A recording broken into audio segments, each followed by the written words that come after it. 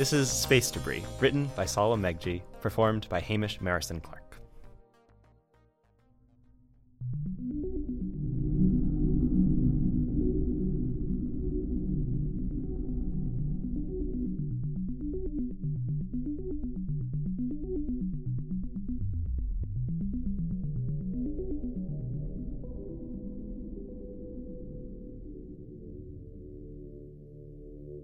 Hello? This is Foster to Earth. I repeat, Foster to Earth. Can you hear me? Does my radio work from so far away? Is my recording working at least? Yes, I think it is. I got untethered from the spaceship. I didn't even know that could happen. Boom! A big rock hurtled past and it cut right through the line connecting me to the ship. Could have hit me. I guess I'm lucky. Or unlucky? Floating in a spacesuit sure is a slow way to die, huh? But I get a glimpse of the universe. That's not so bad. Man, you spent millions on me to get me into a spacesuit and shoot me into space, and I just end up as debris. The view is worth millions, though. I'm hurtling so fast, you should see me. I bet I'm faster than light. I feel so light. There's more light in space than you'd think there'd be. I can see so many stars. Maybe the universe gave me a gift. My suit is still working. Its little computer is still alive. I wonder how long it'll stay on after my air runs out. I'm flying past a planet. I don't know which one. I can almost see the people on it. Hello down there? Can you hear me? Can you help me? Foster to exoplanet. Foster to exoplanet. I've got to get on one of your radio waves. Can you hear me? I'm flying untethered through space. I lost my people. I need your help. Can you understand me? Is there any way that you could ever understand me? I understand you. I think about you sometimes. I've met you before. I have a whole world in my head. Maybe not a whole world, but a world enough for one person. Foster's world. And I know it exists somewhere out there. If the universe is infinite, there is a me out there that is living the world I imagine every day in my head. Is your world below me? Is a version of me down there somewhere? My world is not a happy place. I'm miserable in it, really, but in that world, which is maybe your world, misery makes sense. Something bad happens, I feel bad in return. I don't know why I feel bad here. Well, I know why I feel bad now, but usually I don't know why I feel so fucking bad all the time. Sometimes the screaming fills the universe. What will happen if I fall into your atmosphere? When my brain burns up, where will my world go? I've never told anyone else about it. It only exists in the cells in my body. Will it disappear? Do you have the answer? Do you have the answer? You don't need to save me. I just need the answer. No one will know that I see the universe. Please, someone must know that I have seen the universe and that it is beautiful and frightening and big. And there's another one inside me just as big, and inside that, and inside that. I think it meant something. I think it meant everything.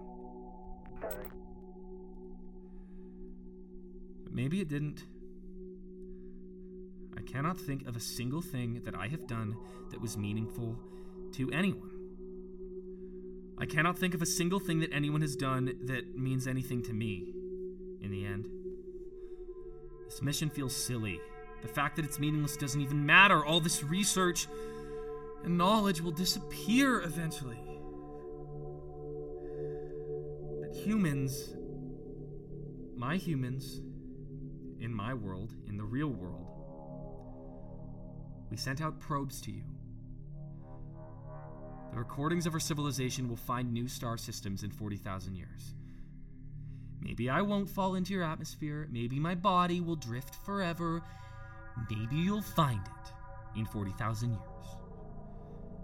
Maybe my foster world will be preserved in my frozen brain. Will you keep it, please? I know it's not important. It's just detritus, space debris. But my world is special to me, and I don't want it to die.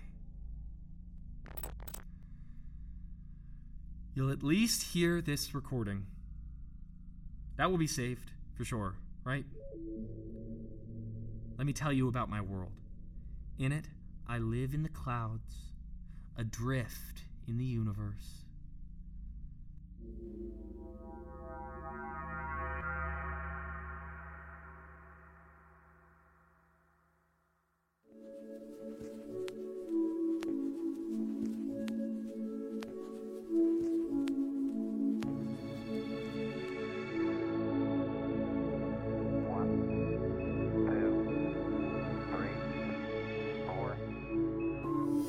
Welcome to The Chef's Monologue, a podcast where we, your hosts, Phil Kenner, and me, Michael Wilder Frizzell, invite our favorite writers to cook up an original short monologue based on a recipe that we provide. Then we interview those iconic writers about their process, thoughts on theater, film, TV, etc., and deliver it directly into your hungry ears. We are so happy to have on the show today the incredibly talented Salwa Meghjee. Yay! Hello. Hi, Salwa. Yay! How's it going? Good. Salwa, we are so happy that you're here. Thank you. I'm very happy to be here. Oh my god, we just heard a beautiful monologue, Space Debris. Mazel tov. It's gorgeous. Thank you. Heartbreaking. Ground control to Major Foster. Major Foster. And we had the wonderful Hamish Marissen-Clark doing the voiceover with his like CW teen voice. He's incredible. What did you do before you came here today? I got an embroidery machine a couple days ago. So I've been playing with it. So I made this sweater that you can't really see because I'm wearing overalls, but it says "I love Wellbutrin." Oh my god. and I also But I also used it to make you guys some presents. No. Are you kidding? I brought you a little gift, Phil. I am going to remake yours because I did mess yours up quite bad. Oh, you're kidding. But Salwa! here Listeners, you go. there are real gifts being given to us right now. Oh my god! my god. Oh my god. Salwa! This is incredible. Salwa, this is so sweet. We're holding in our hands a beautiful black t-shirt that says Chef Mike on the front, gorgeously embroidered in pink, I should add. And on the back is that, oh my god, it's a chef. It's the chef with the chef's monologue. This is the best guest that we've ever had on the show. You win. Yes, Oh I my win. god, you went. This is the sweetest thing. Oh my god. We're going to include this on the Instagram. We're going to put it on our Patreon. Everyone's going to see this. You're an icon for this. Thank you so much. You're welcome. Holy fucking shit. I'm very grateful to be here. I wanted to do something nice and play with my machine, of course. Obviously. Of course. What does a embroidery machine? Is it like a sewing machine? What is the? So it looks like a sewing machine. It is, but it's like it has a tiny computer, and you just input like what you want it to print. Oh, that's cool. Mine is like 20 years old, Oh. so it does very few things, but it does write words and make little silly animals. Yes. So. Is it my like God. an internet dial-up, like when you put in the Yeah. command? It's like, Let's talk about this monologue and also your oeuvre as a writer more generally. I'm curious to know two things. One, how is writing this monologue? We'll start with that one. Okay. Writing this monologue. Tell me about it. I stayed up all night to write it, which is start. Is that how you normally write? Sometimes.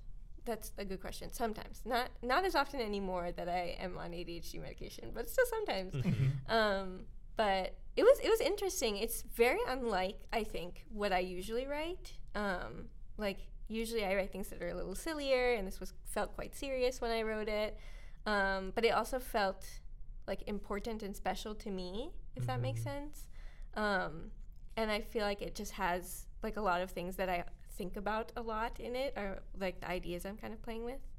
So yeah, it was interesting. Is this the part where I tell you my secret ingredient? Oh, well, we'll get there. Okay. I mean, you know what? I love that you're eager to share it. There's never really an order to these bits, but let's talk about secret ingredient. Without further ado, here is Salwa's secret ingredient. It's a short story by Ray Bradbury called Kaleidoscope, and it is kind of the same thing that I wrote. Not enough that it's like a copyright issue, but it's about a man named Hollis who is adrift in space, and he's about to die. But it's quite different in that there's a lot of people with him. Their like spaceship blew up, and so he's like able to talk to a bunch of people while he's like about to die. And his primary concern is, I have never done anything good, and I am mean, and I am worthless, and I wish I had done something good. Wow. And then, do you want the spoiler ending? A little boy sees him. He like falls into Earth's atmosphere and burns up. And a little boy sees him and thinks he's a shooting star, and makes a wish. That's gorgeous. The name of the author again? Ray Bradbury. Ray Bradbury. And the short story is called what? Kaleidoscope. Kaleidoscope. Okay, amazing. That is a gorgeous secret ingredient. Could you read us the first line of the story? Yes. Oh, I did. I also pulled a line from the story. The screaming fills the universe is a line from the story. Oh, beautiful. But the first line is, the first concussion cut the rocket up the side with a giant can opener. The men were thrown into space like a dozen wriggling silverfish. Oh, okay, Ray Bradbury. When are we going to get Ray on the podcast? Yeah, well, he's very dead. Oh, okay, great. Yeah. I have Way to go. Yeah, I have a dual degree in English. I'm very well read. And so, Ray Bradbury, obviously an important piece of media for you. I'm interested in what was a foundational text or piece of media for you when you were a young adult / teen. When I was a young adult / teen, I think this was and continues to be, and is like partly in this monologue, which is like, I feel like it's kind of embarrassing, and I know you said like cringe is okay, but this is cringe for like a really bad reason. Is it's Ender's Game, who famously the author is extremely homophobic, but I did in college write part of my thesis about how Ender is super gay, so that's my redemption of that. Absolutely. Reclaiming. And that's how we wrest media from homophobes, is we're like, oh no, what you wrote is very gay. You wrote something so goddamn gay. Well, that's wonderful. Where do you see Ender's Game showing up in your writing more generally? That's a great question. I think a lot about, I think I write a lot about trauma and like childhood trauma, and how it messes with your like the way your brain functions and thinks. So I think that's how it shows up. Cool. And did that piece of media give you permission to do anything that you weren't doing previously, or do you still use it to give yourself permission to do something? Part of this monologue is that Foster is talking about his foster world in which bad things happen to him, which is like maladaptive daydreaming, right? And that was something that I thought about a lot as a child, and was like a way of coping with the world. Let me make sure this is connecting. And into adulthood, it feels like, oh, that was like a terrible thing that I did. Like, imagine bad things happening to me and other people. But like, this book is about horrible things happening to this child. And it was really important to me, and it was like something that really helped me. So I think there is, in these like horrible things that we think about and read and do, there are like redemptive aspects of them, if that makes sense. Redeeming maladaptive dreaming. Yes. Oh, that's gorgeous. That is so textural. I could just like wear that like a cape. And maladaptive dreaming, it's so sometimes, often the task ahead of us as writers is to be like, oh, I thought of something really terrible that I want to happen to no one, and that I especially don't want to happen to myself. So now I'm going to make a character go through it. Right. now I'm going to put it in a story and make my character go through what is my personal hell.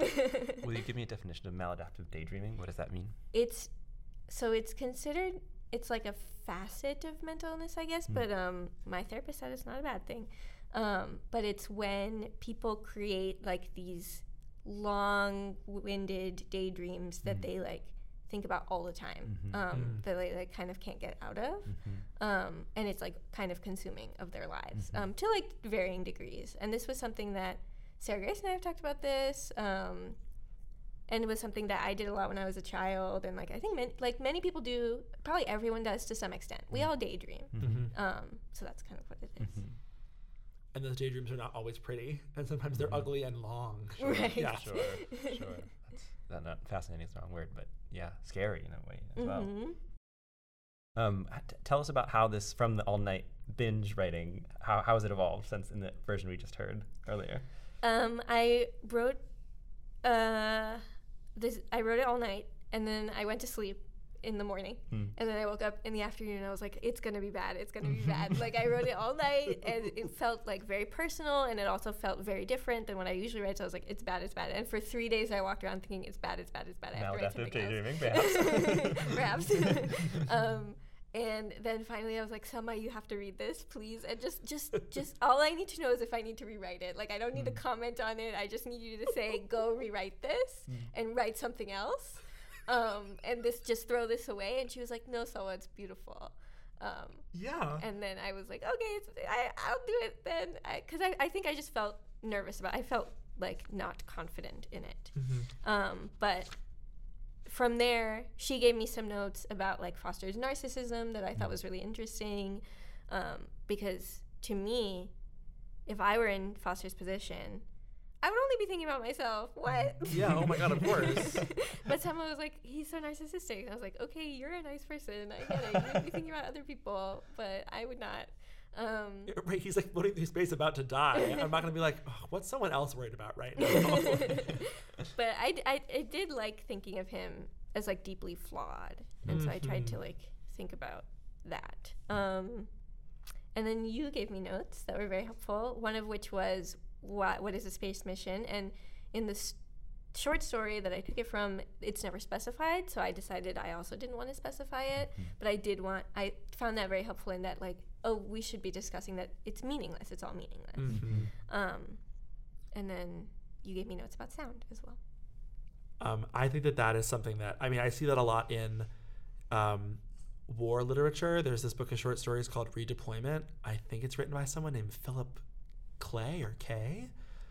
Here I am on record not knowing the name of this person, but that really unbelievable existentialism courses through the whole thing. It's like, oh, I'm taking lives, and also my life is constantly in danger of being taken, and for what? And for why? Why am I even here? Why did I want to come here in the first place? Why did somebody else want me to come here in the first place? There's like all these little assumptions that are made in the name of grand explorations, whether they're in real life and they're quite violent, or they're fictional and they're in space. You know, you see that in famous space media as well, like Star Trek and Star Wars. And often to justify what's happening, they have to have a very specific plan, and that's why it's justified that they're going on it. And so I really appreciated in your monologue how there was this moment of like, wait, why was I even here? Like, I'm dead now in space, and for what? For why? It's the Redeployment. It's by Phil Clay, K-L-A-Y. Okay, great. So my first guess was correct. There's also something that what you just said was really interesting to me, which is that I feel like, you know, we all come from a writing program that often like talks about, you know, you have to clarify the stakes of your story. Why is the character in this situation? And I think less emphasis was put on like the character struggling with that. Maybe meaningless is what you're talking about. It's like, oh well, in this beautiful monologue, it's like we don't quite understand why he's there. We don't get to hear it, but there's something gorgeous and exciting about like this character coming to terms with like, oh God, like my circumstances are so banal, or like there's no point. There's something so heartbreaking about that. I think, which is some of the power of this is like watching a person, when I imagine drifting in space, like being like, for what? Why is this how I go? And I think there's something so heartbreaking about that. Right. Yeah, I think I was thinking a lot about size is not quite the right word. I can't think of quite the right word. But like there's like the universe. It's infinite. It's huge. And then there's Foster, and he's so small, and he's so meaningless, and he's like, please save my world. This world cannot die. It's so important to me. And just thinking about like how big things are and how big our internal lives are too. And like eventually it will all be lost. I don't quite know where I'm going with this, but I mean, I want to look at the line somewhere sort of like 75% of the way through. It says, please, someone must know that I have seen the universe and that it is beautiful and frightening and big. And there's another one inside me just as big, and inside that and inside that. I think it meant something. I think it meant everything. Not only is there such a beautiful rhythm to that line, it also like underscores this thing that I think all the best characters have inside them, which is that acknowledgement that they are their own universe, that we are a universe. And like there's an emotional truth to that, yes, but also quite literally our bodies are home to an unthinkable amount of like living organisms that are unseeable, that that are like necessary for us to live. Our stomach alone is like a whole ecosystem. Right. And so we are to the universe as a gut bacteria is to us. And so we do contain universes. And so there's something so wonderful in that paradox that we are both infinitely tiny and also ourselves are massive and expansive. Yeah. Thank you, Phil. That was nice. Oh my God, of course. Your monologue reminded me of that. Yeah, and there's maybe a final point. We should talk about the 1 minute stand, but it's me speaking in draft on a podcast, which is great. But like something about like the fact that our lives are so meaningless, arguably, that we are not forced to confront that fact. Both sad, I suppose, or sort of despairing, or like also joyous that like nothing matters. But we are not forced to confront that. In fact, most people try and live their lives fleeing from that fact in so many ways. That it's that fiction, and in this case, sort of imagination exercise of like a person hurtling through space, which none of us will ever, maybe we'll experience in our lifetime. Hopefully not. Please but like no. at least going to God, space. no. But I don't know. There's something that's sort of so exciting about that, and sort of so lovely. I, for one, have no desire at any point to go into space. Yeah, do you? What's your space pro con? I think as a kid, I was like, I'm going to be an astronaut. And then I grew up and I was like, I get motion sick and I'm so scared of everything. Of course I don't want to go to space. I want to go to space so badly. Do you really? 100%. That's I feel like they talk about like you get up past a certain point in the atmosphere and you sort of have like it's not quite a religious experience, but like astronauts are interviewed all the time and they talk about this like almost like shift in their consciousness when they can like maybe confront what you're just talking about, the fact that they are so tiny on such a scale that like you can talk about the universe being big, you can kind of imagine your world, but then once you like literally see the globe in front of you, you're like, oh, like we are all on this rock hurtling through space at millions of miles an hour. Like there's sort of being confronted with this literally sitting in front of you, I think would be amazing. I'm not religious, but I think that would help me. Yeah. And then it's also fun to think about. I mean, this is just we must do the 1 minute stand. Yeah. But a fact that shook my world when I was a kid was that like the Earth is spinning on its axis so fast.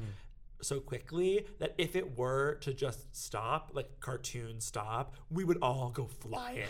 Like the inertia would be so intense that we would all, like every building would just get ripped from its roots and go hurtling. And I'm like, I don't feel like we're moving that fast.